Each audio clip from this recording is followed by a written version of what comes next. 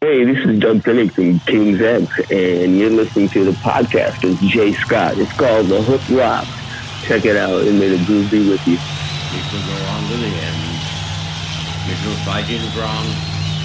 We shall fight on the seas and oceans. We shall fight with growing confidence and growing strength in the air. We shall defend our island, whatever the cost may be. We shall fight on the beaches.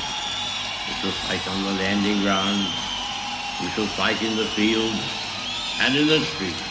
We shall fight in the hills. We shall never surrender.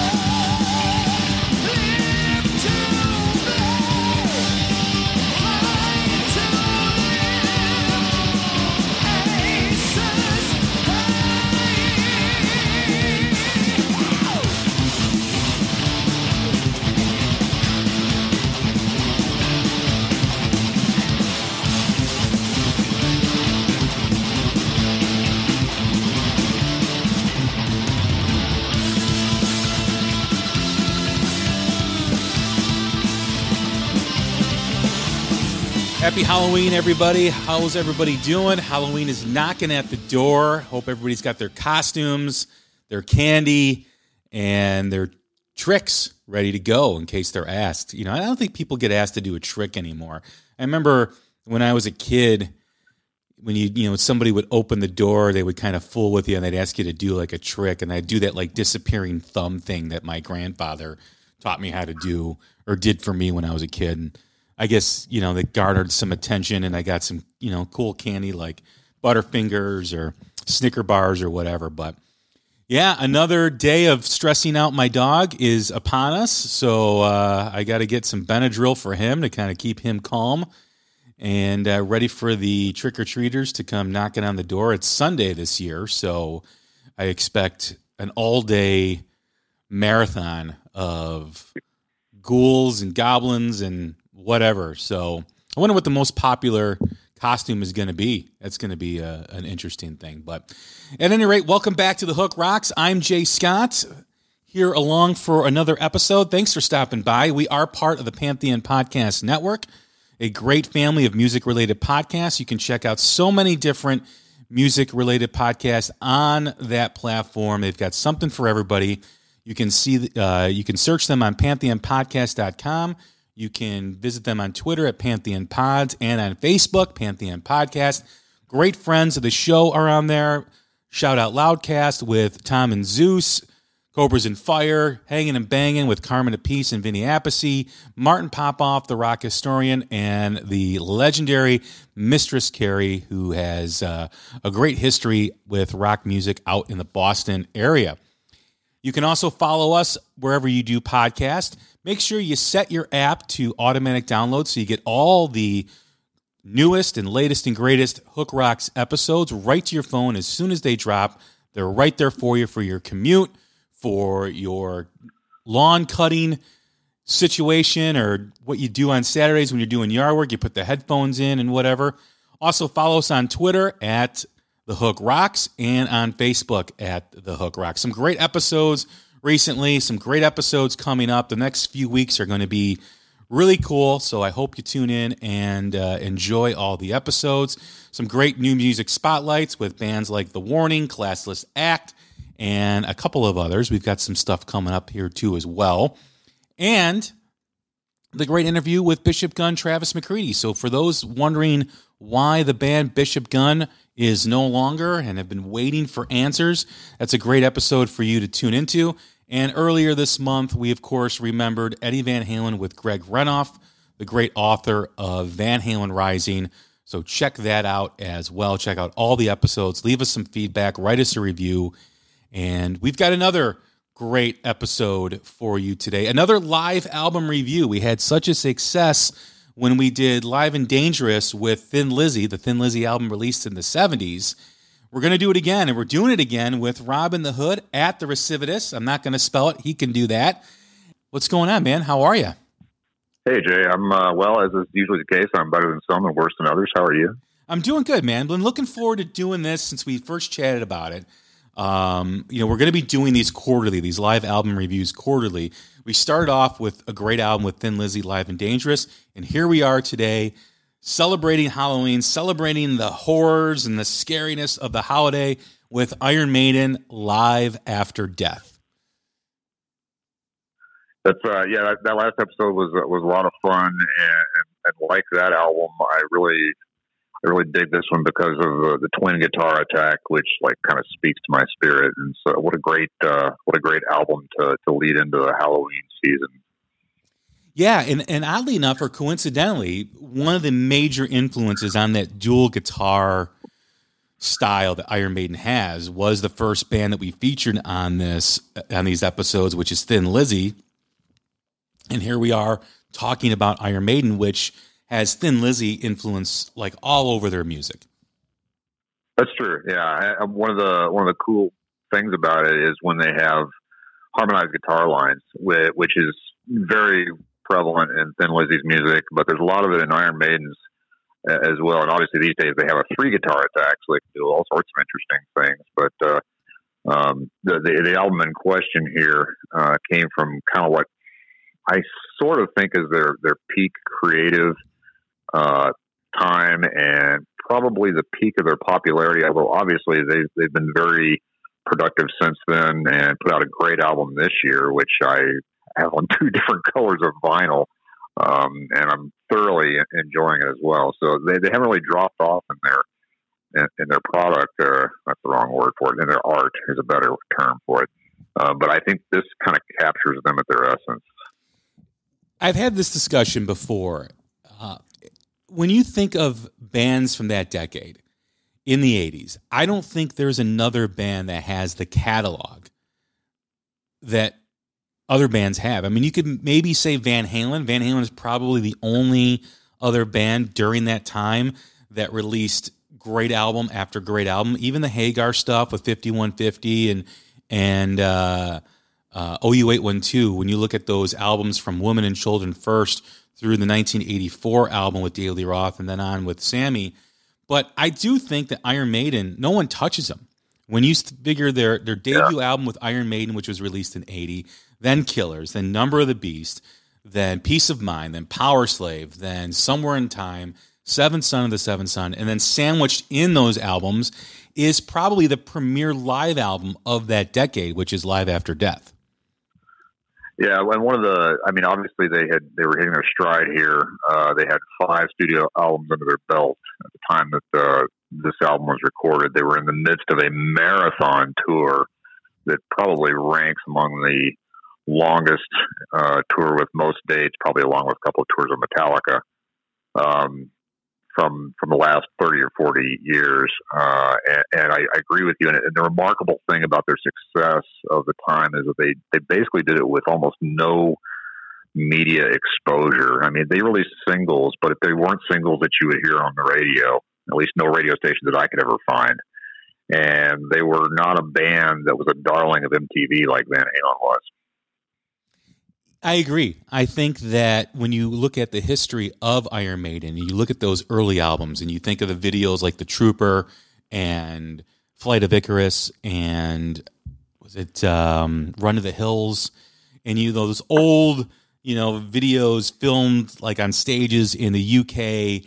They were played in rotation in MTV, but they were more like after the 8 p.m. videos, or very rarely did you see a video from Iron Maiden like during the day when they were playing Madonna and Michael Jackson and bands like Van Halen. So you're right; they didn't really have a lot of media exposure. The stations that played them were hard rock and heavy metal stations. They were never a crossover band where you could play them alongside of a band like AC/DC, or I shouldn't say that because you could, but you couldn't play them along, on a rock station that was playing Duran Duran or Men at Work or stuff like that. You just weren't gonna hear Iron Maiden on those stations like you were gonna hear AC/DC or Van Halen. But you're absolutely right. I mean, they did it basically from word of mouth, and the imagery really attracted a lot of young people. I mean, that's one of the things that Kiss had in the 70s, and there were image conscious bands, and there were bands that kind of touched on it, but no one really had that definitive figure like Eddie and that definitive image of like evil and horror and on their album covers. And just you think of the Number of the Beast or the Killers cover, and you think of Peace of Mind, and then you come out with Power Slave that is this Egyptian themed cover. It's just it was hypnotizing. Right. The Kiss albums and Kiss's live shows obviously were very theatrical, and there was a lot of people drawn to kind of the image of like Gene Simmons as the demon. But it was clearly theater. But with Iron Maiden, because they didn't get such exposure in the media, is they had like this enigmatic, sinister quality about them, which certainly is alluring to a lot of people, and clearly was alluring to me as a teenager. Yeah, it was. I mean, I still remember that moment where I was at a barbecue or a dinner at a neighbor's house with my parents, and there was a kid a couple years older than me who had an older brother, and me and my brother went into this bedroom where the older brother, that was his bedroom, and there was this big wall poster from the bottom to the top of the Number of the Beast album, and it glowed in the dark. And I just remember sitting there mesmerized, like, what the hell am I looking at? Like, because I went to Catholic school for 8 years, and this was like evil. And it was so like it drew me in. Like, all right, what does this music sound like? And then we would play Number of the Beast, and you'd hear the 666 intro to the title track song, and the intro to Run to the Hills, the intro to Prisoner. Yes. And the drumming, on that album, and then into Peace of Mind with, the Trooper and Flight of Icarus and Die With Your Boots On and Revelations, which is my personal favorite Iron Maiden song. So yeah, the image had so much to do with connecting with the youth because it was mysterious, it was hypnotic, and it was mesmerizing. Yeah. I've heard you talk before about having to be a little clandestine in some of the music you were listening to in your household, and Iron Maiden definitely had the type of albums where you need to kind of smuggle that in, because if the parents saw that, they would immediately whip you off to an exorcism. Yeah, I think the bands that I had to sneak in were Ozzy, Maiden, Priest, and Motley Crue. Yeah. And those were the albums that like I had to have. I had this bookshelf in my room, and behind it there was an open space from where the furniture piece didn't touch the floor. It was like an opening, and I would put all my cassettes that I had to smuggle in the house in that opening, and then whenever I went to go listen to them, I'd go, move the garbage can out and, go in. It was like, seriously, like it was like a covert operation. Yeah. And actually, I was kind of in the same boat where that was a period of my life where my music collection was almost predominantly on cassette, so which were much easier to smuggle than LPs. Yeah. Yeah, absolutely. Absolutely. Yeah, the other striking thing about this album is the fact that the 70s were so full of live albums. Obviously, we just talked about the Thin Lizzy album, but there was not a lot of live albums in the 80s. I mean, Rush had a couple. There was the Dokken one. There was the Dio one. Priest had one. I'm sure there's others that I'm forgetting at the moment, but there really wasn't a focus on live albums. And when you think of the bigger bands in that era outside of Maiden, you know, Motley Crue never released a live album. Van Halen never released a live album. Def Leppard never did a live album. Scorpions is really the only other one with Worldwide Live that really competed with Live After Death in terms of its popularity. Yeah, I have to throw a plug in here for one of my bands, which I'm devoted, and that was, if you remember from our initial conversation about the top 5 live albums, Blue Oyster Cult's Extraterrestrial Live was from the 80s, but you're right, it was a decade that did not have the wealth of live material like the 70s did. And I wonder why that was, because the albums in the 70s, the live albums in the 70s, were predominantly what broke a lot of bands, like Kiss, like Peter Frampton. I mean, obviously, Peter Frampton had a history prior to that, but when you think of a Peter Frampton record, you think Peter Frampton Comes Alive. You think Kiss Alive. Absolutely. You think of UFO, Strangers in the Night, Judas Priest, Unleashed in the East, Thin Lizzy, Live and Dangerous. The list goes on that it was so important. And that's largely because of Kiss, because without Kiss Alive, Kiss probably doesn't continue. Casablanca Records probably doesn't continue. And if there is no success with that album, there's probably not a lot of live albums that come after that. Yeah, you're right. There are some bands that were made just because of a live album. I was actually listening to Allman Brothers at Fillmore East last night, and I don't think that band would have been what they became without that album. So I agree with you. I'm not sure what led to the drop-off in the 80s, unless it was a change in aesthetic that was more towards some of the imagery and what looked good, and perhaps the urge to video everything. And so there was some focus on that where it would be more expensive. I don't know. But this particular album, to me, has personal significance because I saw this tour, and it was the second real concert that I went to. And so it was this. It's personal to me. You were talking about the Iron Maiden poster on your friend's wall. Well, I have a door poster on my bedroom door, one of the ones that runs the length of the door, of Eddie essentially breaking out of the door, and it was right in this time period. So this era of Iron Maiden is quite important to me. Do you still have the door poster hanging up in your bedroom? No, I have no. I'm pretty sure that at some point when I fledged from the nest, that my mom immediately sees the opportunity to dispose of it. I was going to ask, I'm like, is your wife okay with that poster? I don't know. If I had that poster, I might not be married. I don't know. But unfortunately, I don't know where it went. Or maybe fortunately. You mentioned, the nostalgia piece for you and the history for you with, seeing this tour. I was only 10 years old at the time. And, hearing this live album really captured the energy and really the essence of what I would have thought Iron Maiden sounded like. A 10-year-old asking, your parents, can you take me to see Iron Maiden, was probably not going to go over well. So I had this as my only, idea of what Iron Maiden sounded like live. Yeah, I remember because it was my second true concert experience. The first one, by the way, was only a couple of months prior to that, which was Helix, Whitesnake, and Quiet Riot. And I was like addicted to heavy rock music live after that point. But I had just turned 15 back around the time I saw this tour happen. The World Slavery Tour in support of the Power Slave album happened from, I think it was from August of 84 until about July of 85. So you're talking about nearly a solid year of the band being on tour. And the album itself was taken from two dates on that tour, two sets of dates on that tour. The first 75% of the album was recorded in Long Beach. And from some of the notes I've seen, it indicates that they played 3 shows in Long Beach on that tour from the 14th through the 17th of March. But I've seen some notes that indicate that what you're hearing is probably from the final show there, which I think was on St. Patrick's Day.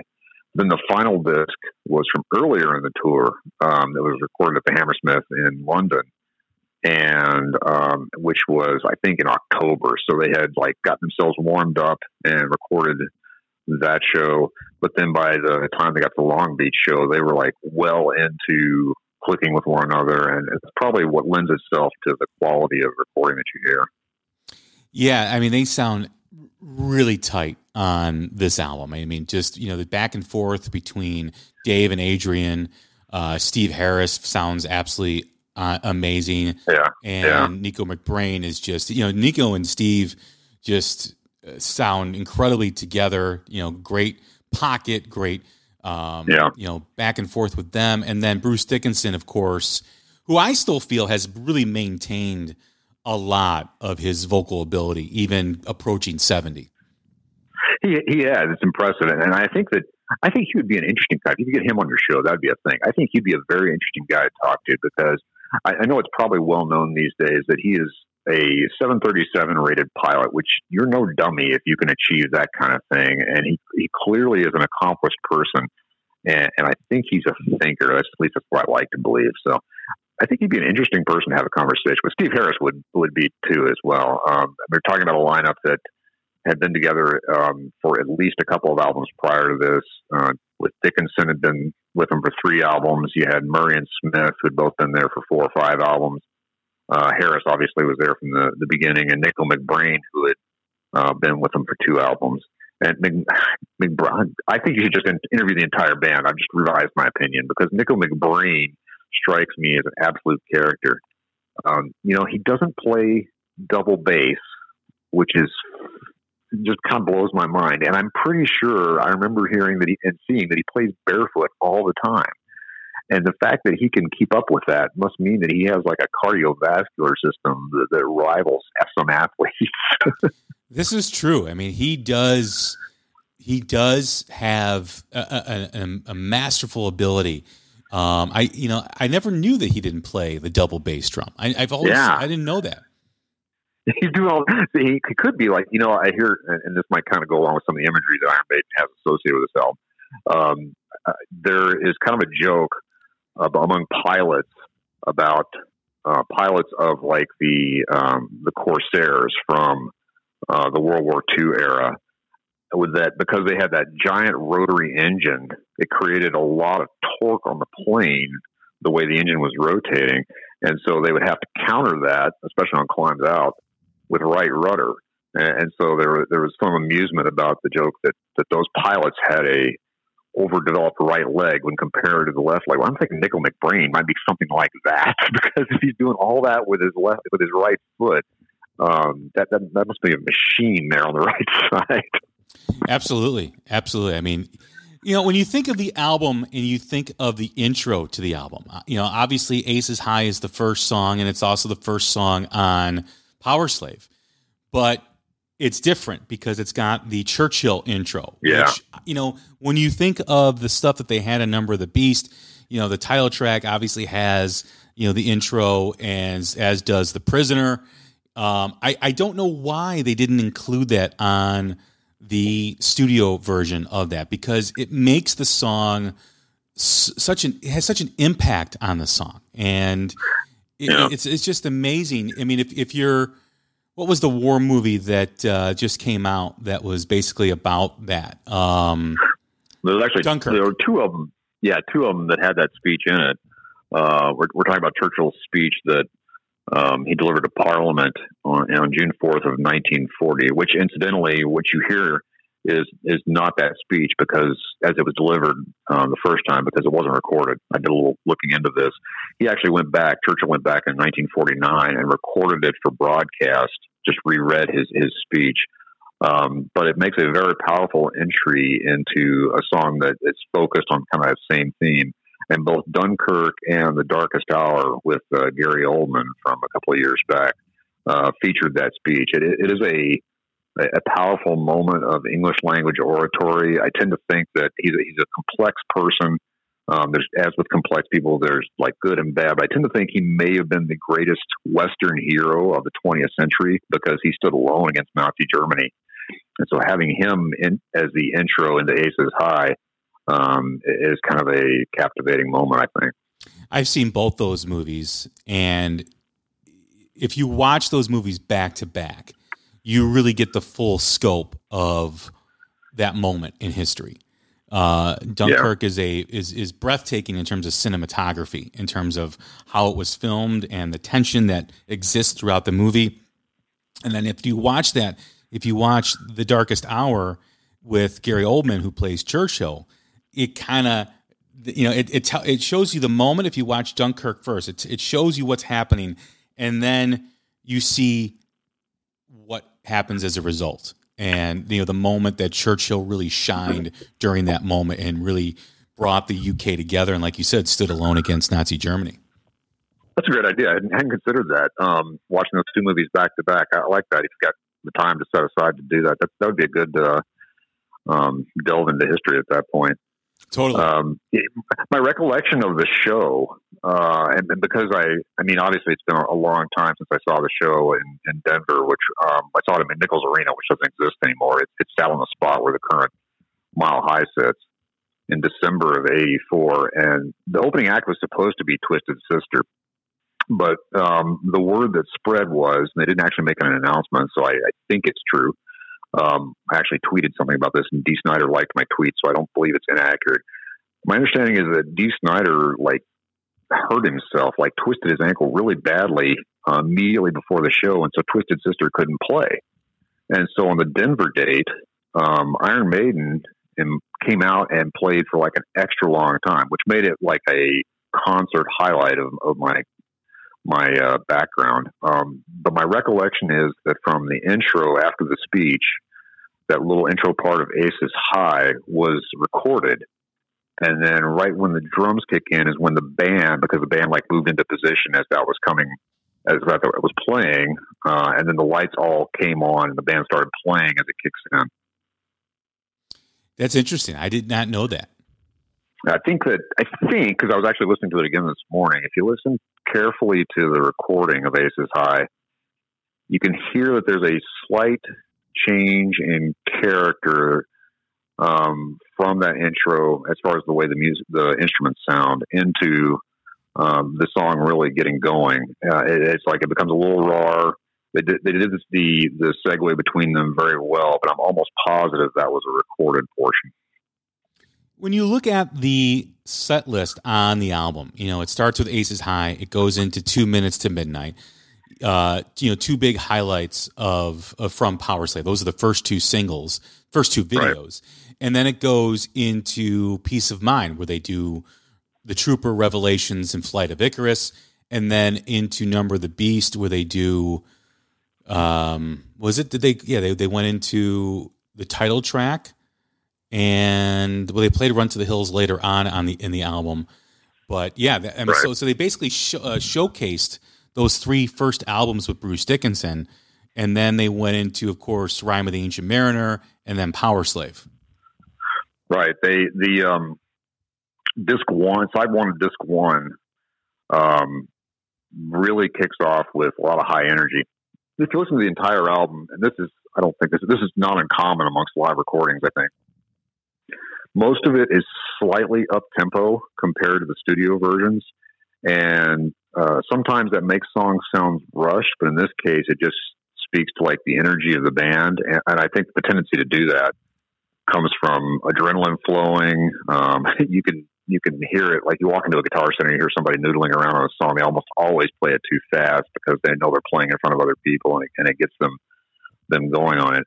But most of the songs here, I think, are a little more up-tempo than they are on the studio recordings. And the first four songs that they have, I'm sorry, the first three songs that they have on side one of disc one, which is Aces High, 2 Minutes to Midnight, and The Trooper, are all high energy songs to begin with.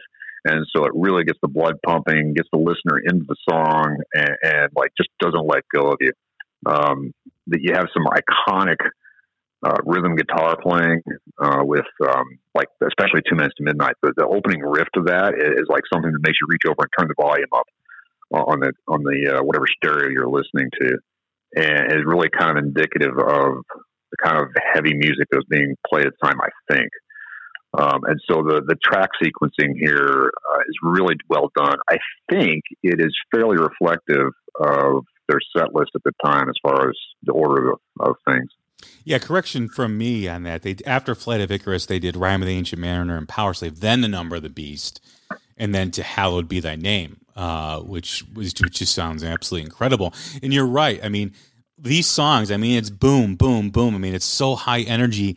I mean, even when you get to Revelations after The Trooper, you know, and then you go into Flight of Icarus, I mean, those songs are not.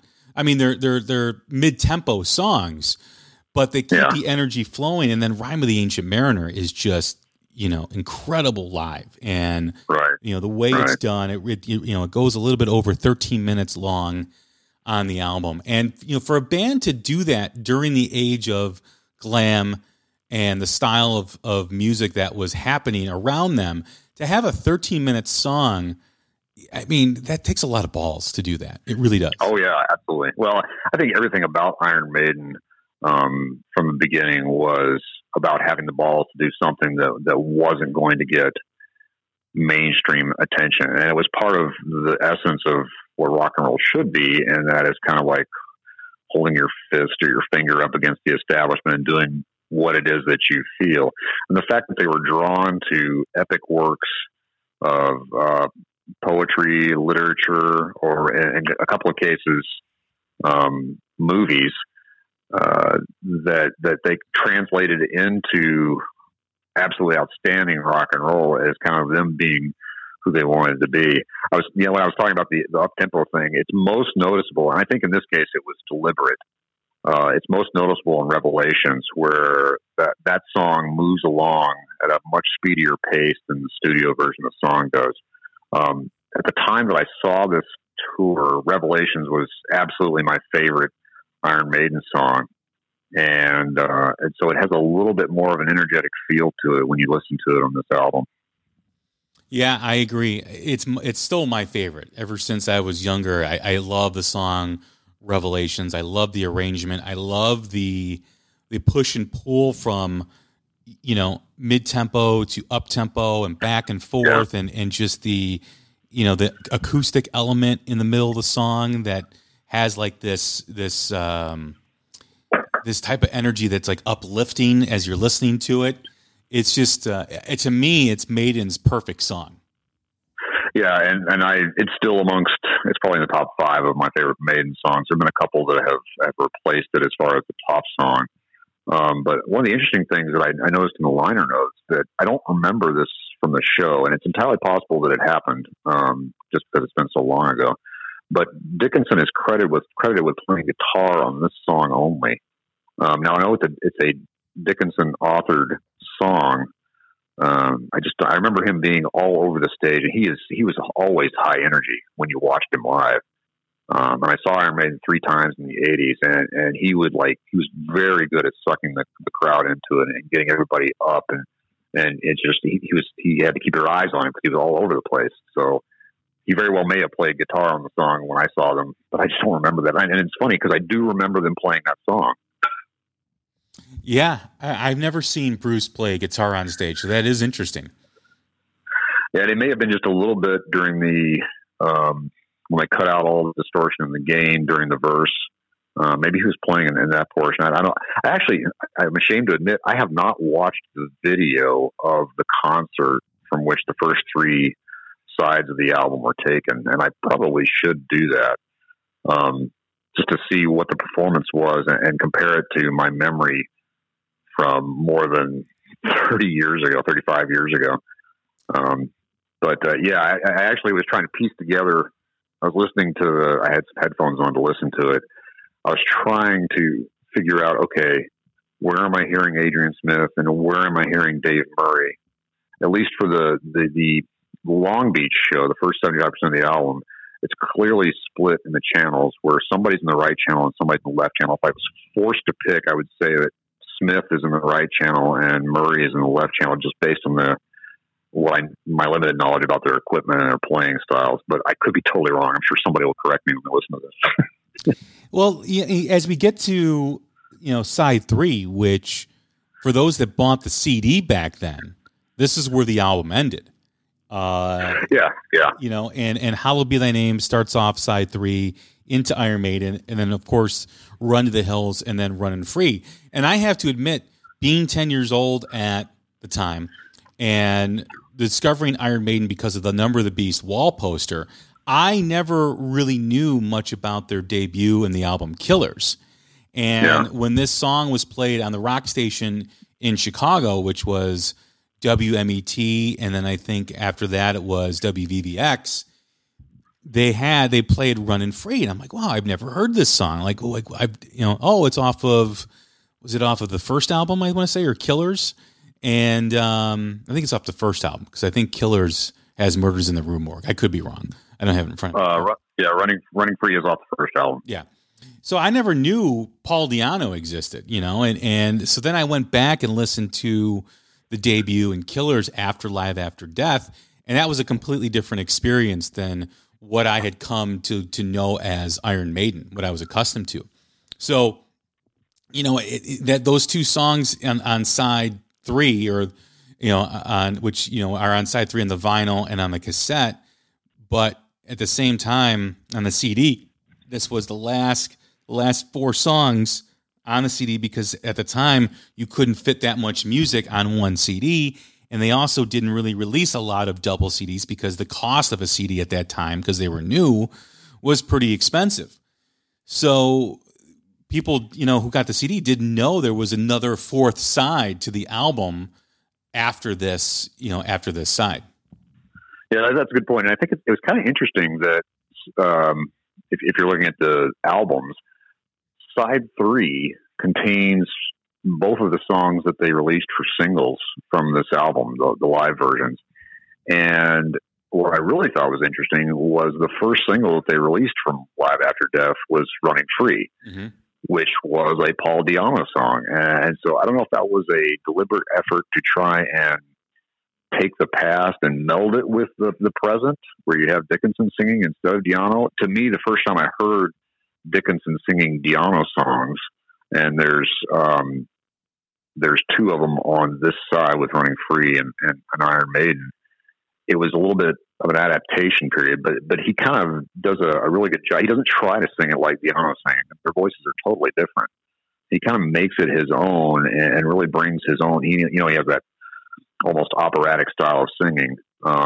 But he also has this ability, which I think very few singers have. The only one that comes to my immediate mind is Ian Gillan from Deep Purple, to be able to scream in the correct key of the song and then maintain his pitch while screaming. And he does that pretty well when he's giving his renditions of these songs. I agree, and he's never shied away from singing Di'Anno songs, or what was the other guy, Bailey? He's never shied away from singing songs like, what's the big song that I love? The Klansman. He's never shied away from singing songs like The Klansman, and it's credit to him. I also think too, when you look at how the album was listed on vinyl and cassette, what's really odd, and as more I think about it, there's probably a reason why, is the album should end with Run to the Hills and Runnin' Free, right? Because that's their 2 big numbers. They got Hallowed Be Thy Name. They got Iron Maiden on the 3rd side. And then the 4th side of the album has Wrathchild, 22 Acacia Avenue, which a great song, Children of the Damned, Die With Your Boots On, and Phantom of the Opera. Those songs, those 5 songs are typically not going to be your finishers, as Run to the Hills and Runnin' Free are. So the question is that knowing that the CD could only contain 13 songs, did they do that purposely to have those first 13 songs as a complete show, or show that, or kind of wrap up the Long Beach show, and then add the Hammersmith Odeon shows on the fourth side that may have been included in that set, but they wanted to finish up the CD with Running Free and Run to the Hills. Yeah, I think you're right. I think that side 4 is kind of like a bonus for having bought the album. And it's interesting. The original CD release for this album back in like '85, about 5 minutes out of Running Free for length purposes. Like there's this big long segment in it where Dickinson engages the crowd, and he has like the left side in one part and the right side thing going back and forth, and that's completely cut out of the initial release on CD. And then they've had a '95 reissue and a '98 reissue, and the '98 reissue has the full Long Beach concert on it. And that's the version that I have, where you have the second CD, which includes what was side 4 of the album. And so I think you're right. I think it was designed to present the entire concert experience as it was given at the time. And then side 4 was a bonus from the Hammersmith sessions. Actually, side 4 contains what I think is the only moment on the entire album that sounds, I don't want to be insulting because I have so much respect for the album and the way it was done, but there's one moment in 22 Acacia Avenue that I think just sounds just a little silly, where at the very beginning of the song, when he says "place you can go," and then there's supposed to be an echo. I don't know if it's Smith or it's Harris doing the backing vocals, but somebody comes on and says "go, go, go," and it sounds a little weird instead of having like a decaying delay on it. Gotcha. Yeah, I forgot about that actually. 22 Acacia Avenue is widely regarded as like the best deep cut on Number of the Beast, because not a lot of people, speak of that song when they're talking about all the great tracks on that album. But yeah, and when you look at the bonus stuff that came out on the '95 reissue, Murders in the Rue Morgue, which is probably my favorite Di'Anno era song. That I think was on one of the singles. I think it was on the Running Free singles, because Iron Maiden used to release these CD singles that they would put out, and they would have extra tracks or bonus tracks or songs that they wouldn't release. I think of the Somewhere in Time album, which came after this album. There's songs like Juanita. There's songs like I'm drawing a Juanita's that one song, and there's another one I can't think of right now. But they would release songs that they recorded during these sessions that didn't make the album. And that was always really cool that they did that. Yeah, and actually, I had a friend in high school right around this time. He's the one that I went to the concert with, who was absolutely Iron Maiden obsessed and was all about trying to collect every vinyl release that they had, because they used to have these. They used to have like 12-inch releases of the singles that were really actually mini EPs. And they had that bonus material that you were talking about. My favorite, and sometimes they would have cover songs, and my favorite Iron Maiden cover was their cover of Jethro Tull's Cross-Eyed Mary, which was on the Trooper release. And so, yeah, you get this cool stuff that you couldn't get on the album, and plus you get the cool Derek Riggs artwork on all the singles as well. And so it's almost like they had little mini albums that you would have to go out and find, which are actually pretty hard to find right now. Yeah, I've spent some time on eBay and Discogs collecting those, and they're not cheap to do that. And I still have in '98. I was able, when they did those releases, those remastered and re-releases, and they were double discs because they had the album on one and they had the extra material that was on the singles on the other disc. I have all those still. That's cool. That's very cool. Yeah, I always made sure that I've lost discs. I've had discs thrown out and stolen. I've always made sure to keep those in a secure place. Yeah, the '95 reissue had a bonus disc.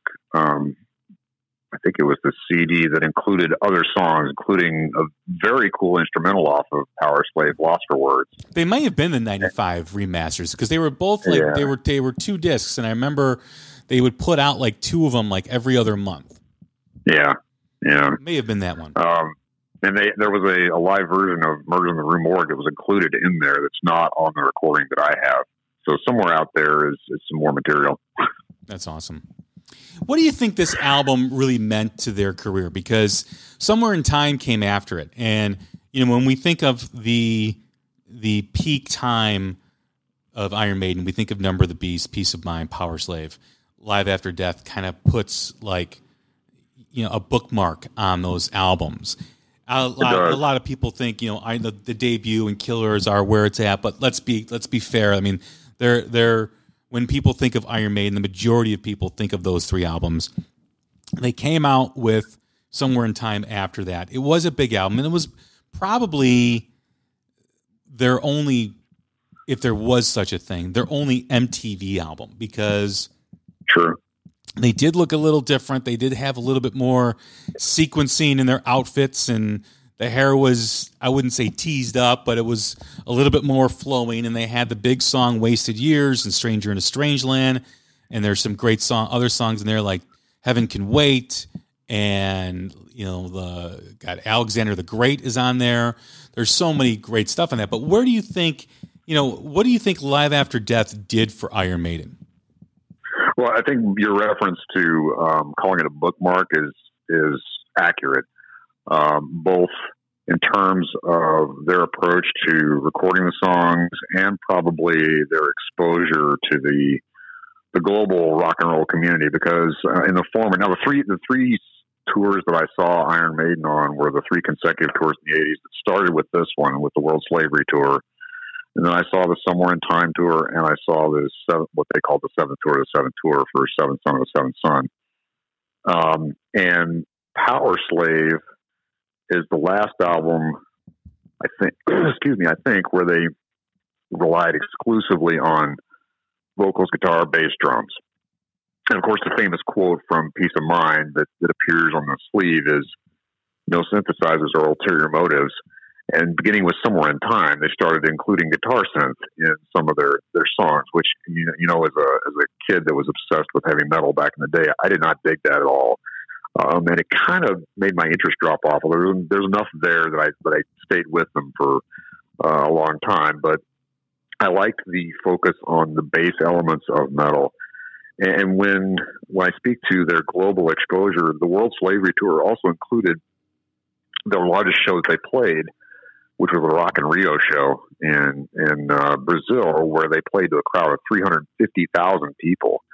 And if you've ever watched the documentary on Iron Maiden, the Flight of the Beast, Flight 666, and I probably got the title wrong on it, it really gives you an idea of just how popular they are in South America. And I think this time frame really solidified that popularity. Yeah, I mean, when you watch that documentary, I think it's the Columbia show where people are crying when they come on stage, like it's the Beatles. Like people are becoming emotional, and after the show, people are just like staring off into nowhere, like they just had this religious experience. Right. And they're so connected with Maiden. Maiden is huge in Central America and South America and Latin America.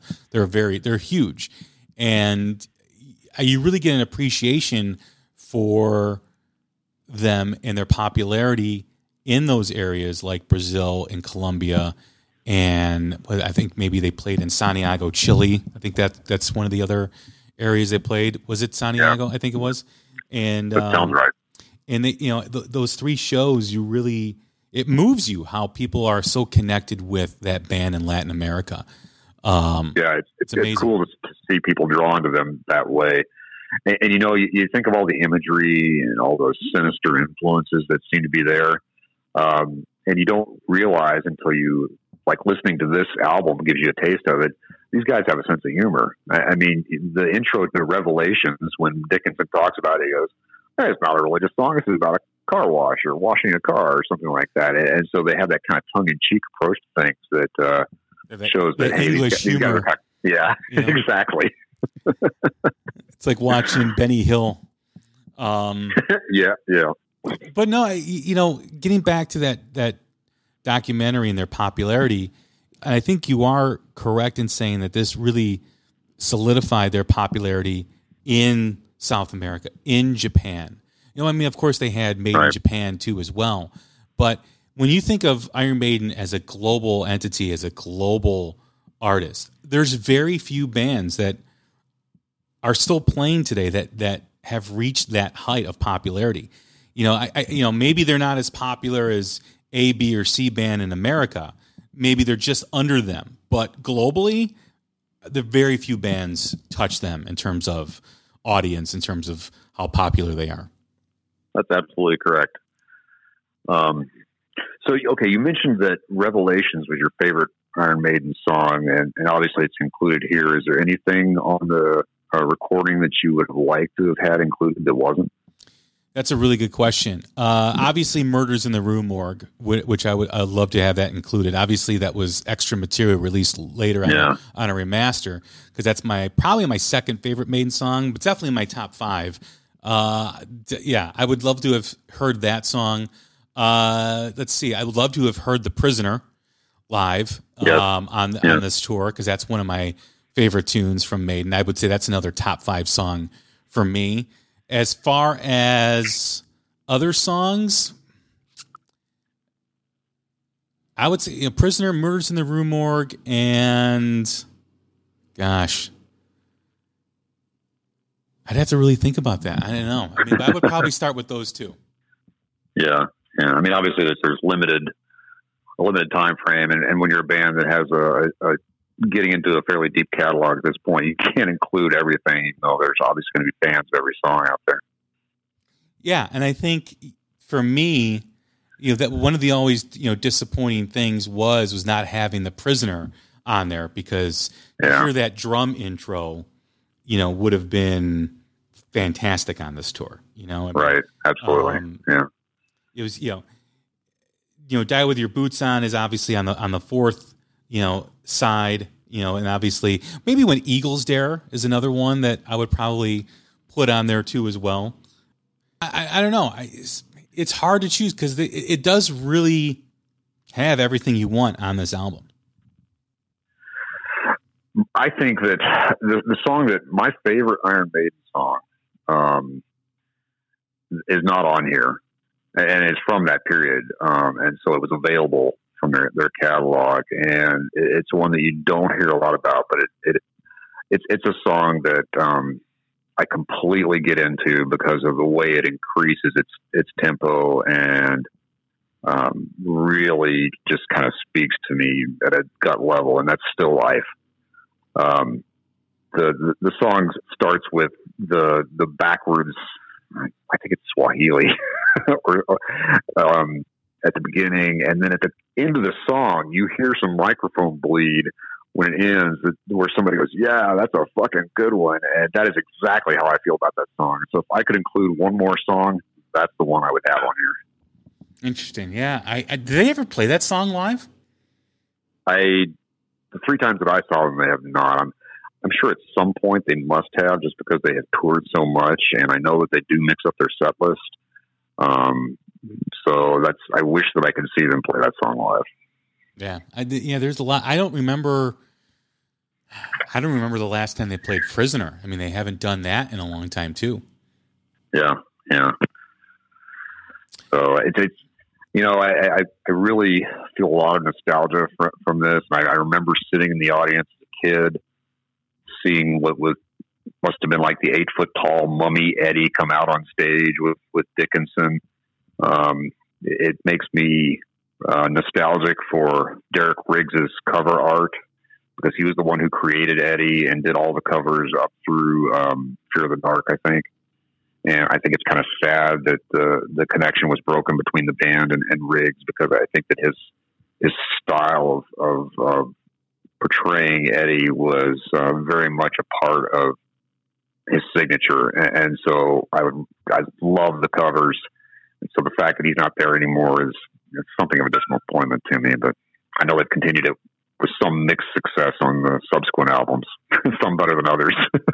Why was there that separation? I don't know. I wondered that myself. And it could just be that there was fatigue or something. I shouldn't speculate, because obviously that's not my place to say it. I don't know the answer. I wouldn't want to cast any aspersions on the relationship. But I would like to know what led to the decision that he didn't continue doing the album art anymore.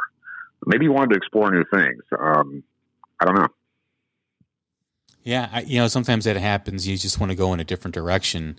As far as Iron Maiden after Live After Death, we talked about Somewhere in Time. Obviously, Seventh Son of the Seventh Son had a lot more synthesized synth guitar on the album. Right.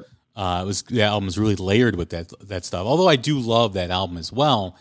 Then you start to get into kind of the darker period with Maiden when you go. Fear of the Dark was probably their last recognizable album. No Prayer for the Dying was probably their first bomb in terms of popularity. Didn't really connect with a lot of Maiden fans. It's not really admired by the fan base. And then, of course, Dickinson and Adrian Smith leave. They have a replacement singer, and then they come back with Brave New World, which is a fantastic album too as well. And I remember getting tickets, and I talked about this a couple times, getting tickets to see them at the Aragon Ballroom, which is like a 2,000-seater place in Chicago when they released their last album with Blaze. And because the record sales were so bad and the concert ticket sales were so bad, they fired him. They got rid of him, and they brought back Bruce and Adrian. So I remember I had these tickets, and here's Iron Maiden with Bruce Dickinson and Adrian Smith playing the Aragon Ballroom, and I got tickets for it. And the last time I saw him was with Testament at Alpine Valley in Wisconsin. And I'm at the front of the crowd, and it's a general admission theater. So they come on and they open up, I think it was with Aces High, and this crowd just rushes to the stage. I had to extend my arms so I wouldn't get crushed for like 2 hours. I was dripping with sweat. It was a great moment, but one of those, and I had a job interview like 3 days later or 2 days later, and I couldn't hear a damn thing because it was so loud. And I got the job, but I don't remember, like, I just gave, like, canned answers and, basic, general cliche answers, and I got the job. So kind of a funny backstory. I think that great concert experiences, like what you just described, and to me, if you have what is almost feels like, it may not truly be the case, but if it almost feels like you've had a near-death experience and survived, and the art has really reached you. Yeah, I think so. I mean, that was the first time at a concert I feared for my life. Not because of what was like the band was doing. It's just because the crowd was just like, everybody was just there to see Maiden. Just went crazy when they saw Bruce Dickinson. Yeah, I had one of those experiences in '93. I want to say it was when I got into the mosh pit with Pantera. That was probably a mistake. Yeah. Ever tell you about that Social Distortion concert I went to like 2 years ago with a buddy of mine? So. And of course, there's a mosh pit at the Social D show. And this guy about my age, early 40s at the time, turns to me and my friend. He's like, "I'm going in." And he goes into the mosh pit. Me and my buddy look at each other like, "Ooh, geez," I'm like, the mosh pit is a young man's game, my friend. Absolutely. And 10 minutes later, he comes back with an exploded nose of like broken nose, blood dripping from his face. And I'm just like, did you have a good time, buddy? Did you enjoy yourself? Whatever gets you into the art, man. I have no desire to go see a band and get into a mosh pit now. It's like I look down upon the mosh pits and go, what once was, what can be no longer, Yeah, that day has long passed for me as well. But going back to what you're talking about as far as their development after this period, I think that there was maybe a declination in their songwriting a bit. I know that. I mean, if there's one person who is the heart of Iron Maiden, it's Steve Harris. And without Steve Harris, the soul of the band wouldn't be there. And I know he went through some really hard times somewhere after or around Fear of the Dark and beginning in that period. I know he had some personal issues that were going on that really impacted some of his approach to his artwork, and he's obviously recovered really well. I kind of strayed away from Iron Maiden after that because it wasn't as compelling to me as it used to be. And it wasn't until some years back when a friend of mine he's really more of a prog music guy than he is a heavy music guy. But he's like, I really like Brave New World. You should probably give it a listen. So I went back and started listening to it. And I was like, okay, this is pretty good. And then Book of Souls, I think, is very strong. And I spent a fair amount of time on Twitter not long ago really trying to sell turbo on Book of Souls. And then the current release, Senjutsu, which I may have just mispronounced it, has great sound writing and a great appeal to what I think Iron Maiden should be. And so they've really, there was kind of a little dip as far as my interest is concerned, but they have come back and are just about as strong as ever. Yeah, I agree. I think Senjutsu is kind of like the Iron Maiden stew that if you stir up and you put all the music of their history or in their history into this big bowl, this big pot of stew, and you stir it up, you have Senjutsu, because it really is everything Iron Maiden has done melded together, right? I mean, everything from the debut to Peace of Mind to Somewhere in Time, all the way through Book of Souls. And it's a fantastic album. And I really do think, a lot of their stuff, I love Matter of Life and Death. I love Final Frontier. Dance of Death has a lot of great things on it too, as well, like Passchendaele. And I love that stuff. So I do think that I may be in the minority here, but Iron Maiden continues to release great music 40 years after they started.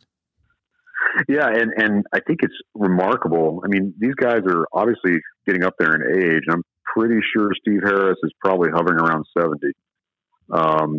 And they are working musicians. They put out the record this year, which was a triple album, which just floors me. And then you've got, obviously, Adrian Smith has got the side thing going with Richie Kotzen, releasing the album earlier this year. And they had the new little bit that was just released like a week or so ago. And then Steve Harris has been doing stuff with his side project, British Lion. And so these guys are productive working musicians. Yeah, I think, you no one could say it better than what you just said. They're fantastic. And, obviously they're in their 70s, they're approaching 70s, depending on which member, but you can't argue when you go see them. You are going to get a great show. You are going to get something that is pretty close to what they were in their prime.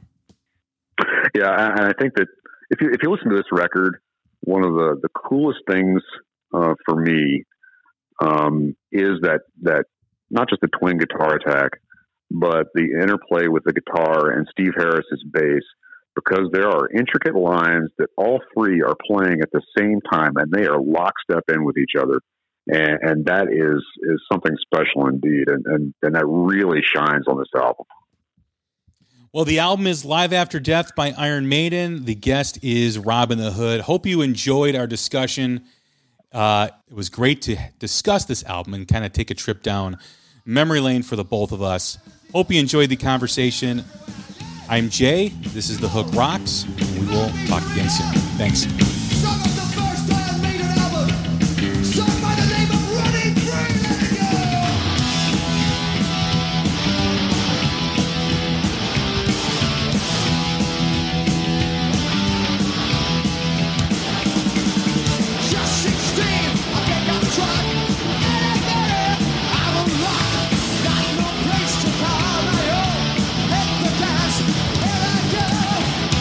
Running free, yeah.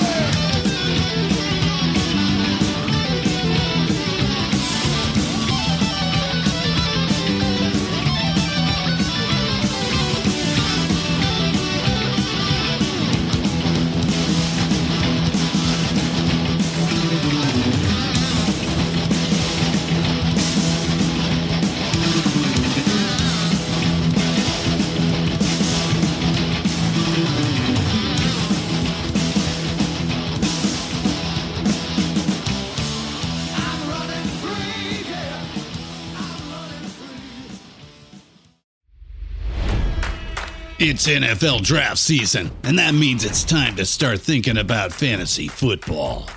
FantasyPoints.com features industry-leading experts and prognosticators using proprietary hand-charted data to help you score more fantasy points. FantasyPoints.com is the place to go for whatever kind of fantasy football you play. Whether you play fantasy football, daily fantasy sports, or do a little bit of everything, Fantasy Points has the meticulously researched content to guide you to victory.